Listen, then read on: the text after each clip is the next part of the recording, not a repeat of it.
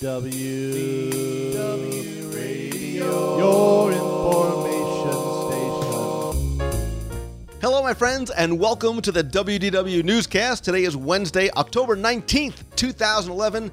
I am, as always, your host, Lou Mongello. I am from WDWRadio.com, helping you enjoy, appreciate, and explore the Walt Disney World theme parks with my podcast, newscast, audio guides, trivia books, celebrations magazine, and lots more. You can check it all out over at WDWRadio.com.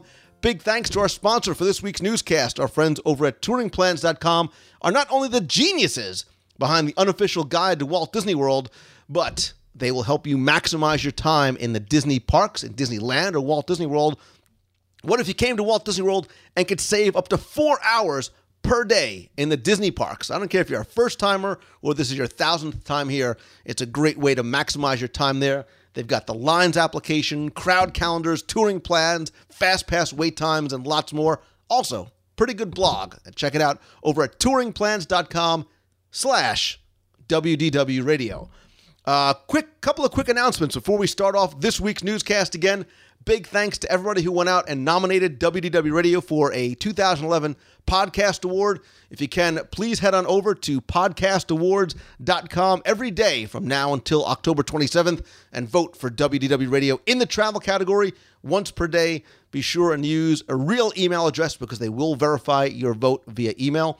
Also, if you're going to be in Walt Disney World next weekend, it is time once again for our annual WDW Radio Food and Wine Festival Walkabout. And this walkabout this year is going to be on Sunday, October 23rd, starting at 11 a.m. and ending whenever we make our way around the entire promenade through all of the different food and some wine kiosks. We're going to stop and explore and sample food from all the different kiosks. We're also going to record some audio and video for the show. So if you're in Walt Disney World, please feel free and come by. We're going to meet on the walkway where Future World meets World Showcase at 11. Start making our way around that way. Visit DisneyMeets.com. We'll also try and put a couple of times and locations where we'll stop throughout the day. Also, follow me on Twitter. I am at Lou Mongello. I'll be tweeting along the way as to where we are and where we are going next. Anyway, on to this week's Walt Disney World news. Not a lot going on as far as big news is concerned. Couple little things of note. First, Big Thunder Mountain is going to be closed for a lengthy refurbishment starting January 9th, 2012. Not just for a couple of weeks, but for a few months. It's going to reopen on May 28th. So again, it sounds like it could be more than maybe just a simple repainting and refreshing of Big Thunder Mountain. Interesting to see what changes, if any, come to the attraction there. Dumbo is actually set to close on that same day as well. You know it's going to be moving over to Storybook Circus. It's going to be getting a second Dumbo in that queue-less queue. That's going to close on January 9th. It's supposed to reopen February 18th, which is very interesting. That leads us to believe, I would assume, that Storybook Circus is going to open probably about that same time as well. We've been hearing that the Great Goofini, the Storybook Circus train station, may open around that time as well. So we could be looking sometime in February, as early as that, for that first phase of the new Fantasyland Storybook Circus to start opening in some phases. Again, we'll know more probably after the first of the year. A couple of other quick things of note. I was in Disney's Animal Kingdom last week and noticed that Festival of the Lion King was actually testing out a Fast Pass system that ended on October 15th. You would pick up your Fast Pass over at the Tough to Be a Bug Fast Pass area, and it makes me wonder if that's going to be a test of a system specifically for that attraction, for these type of shows, or is it maybe a sign of something that's to come for either Festival of the Lion King or possibly that whole section of Disney's Animal Kingdom? As I'm sure you probably heard, over the last couple of days, James Cameron and some of the executives, including Joe Rohde from Imagineering and Tom Staggs, were in Disney's Animal Kingdom exploring the park, taking a close look at a lot of attractions and areas away from guests, getting an idea of really sort of hitting the ground in person to get an idea of what may be coming for Avatar Land. Again, very, very far off. Also, just a couple of days ago, as we mentioned last week, the free in-room wireless started over in Walt Disney World. I'd love to hear from those of you who are planning trips or have maybe experienced it, how the free wireless service is, and if you're thinking about coming in the future, how is that possibly going to change the way you travel? Are you now going to bring your laptop that maybe you wouldn't before? Is it something you're thinking about streaming movies for the kids at night before they go to sleep? Is it going to maybe keep you in your room more? Don't do work. You're on vacation. So says the man that does work on vacation. Also, and finally, this is more of a rumor than it is news, but I'm starting to get a little bit more confirmation of something that we've been hearing for a while.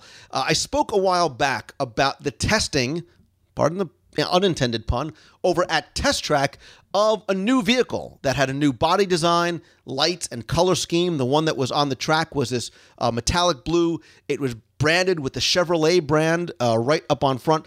That was tested for a few days, probably about a month or two ago. I'm hearing more rumors that Test Track may in fact actually close on April 2012 for about 5 months for a big refreshing of the attraction reopening in September. What that leads us to believe is that General Motors may have come to an agreement with Disney to continue their sponsorship of the attraction and allow them to refresh it. The possibility that we're hearing, and again, this is just rumor, is that whole idea of a test track and this test lab theme is going to be changed. It's going to focus more on the design, the innovative side of General Motors and future car technology, focusing not just on the changes to the body styles on the outside, but more importantly, what's going on inside, the technology that's found inside new cars, specifically, obviously, GM vehicles. The Q is also going to be completely gutted from what we understand. That is going to, again, go away from that test lab idea and is really going to focus heavily on a lot of that next gen, a lot of that interactive technology. We hear about this Disney Next Gen project, what it may be bringing as far as the interactive experiences in the parks and the resorts, in the attractions and the queues. This may be one of the places where they really get to show off some of the cool stuff that I'm sure they're working on. So the question for the week, the question that I have for you is, does the idea of Test Track being refreshed, does it excite you? Is it something that really gets you excited? Do you think it needed it? Do you think it needed to be refreshed? Or look, if you go to the parks now, you still see it's very, very popular. A lot of people who are in the chat room are saying, yeah, they would love to see a refreshing of Test Track. Some people are saying they would like to see some sort of a Cars overlay, much like what they're doing out in Disney's California Adventure. Some people think it's already exciting and scary in a good way. Others say Test Track was getting a little bit dated.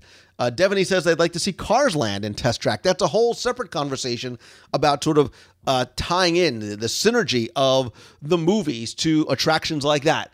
Does Cars fit in with Test Track? Does Cars fit in with the Grand Prix Raceway over in Tomorrowland?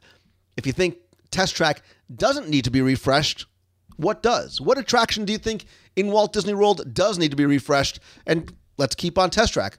Could it? Should it? Would you like to see some sort of a Cars overlay? Please come by and comment in the show notes over at WDWRadio.com. If you can't hear the newscast live every week, I'll post the video on the blog over at WDWRadio.com. I'll also post the audio in iTunes and the videos also on YouTube as well. Better yet, in addition to leaving a text comment there, I'd love for you guys to test out our new voicemail line. I have a new number, just testing it out this week. That number is 407-900-9391. Again, that's 407-900-9WDW.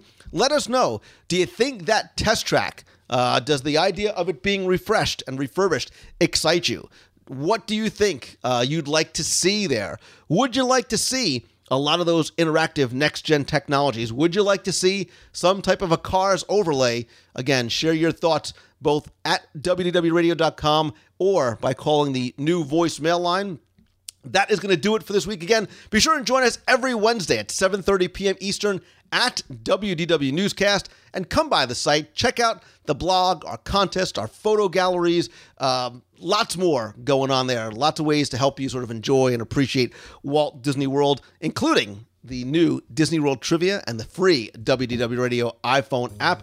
That is going to do it for this week's show. Thanks so much to all of you who are watching live in the box, watching on YouTube or on the blog, or are listening in the iTunes feed. That is going to do it for this week. Again, I am Lou Mangello. I appreciate you taking your time this and every week to tune in and listen. So until next time, have a great week, everybody.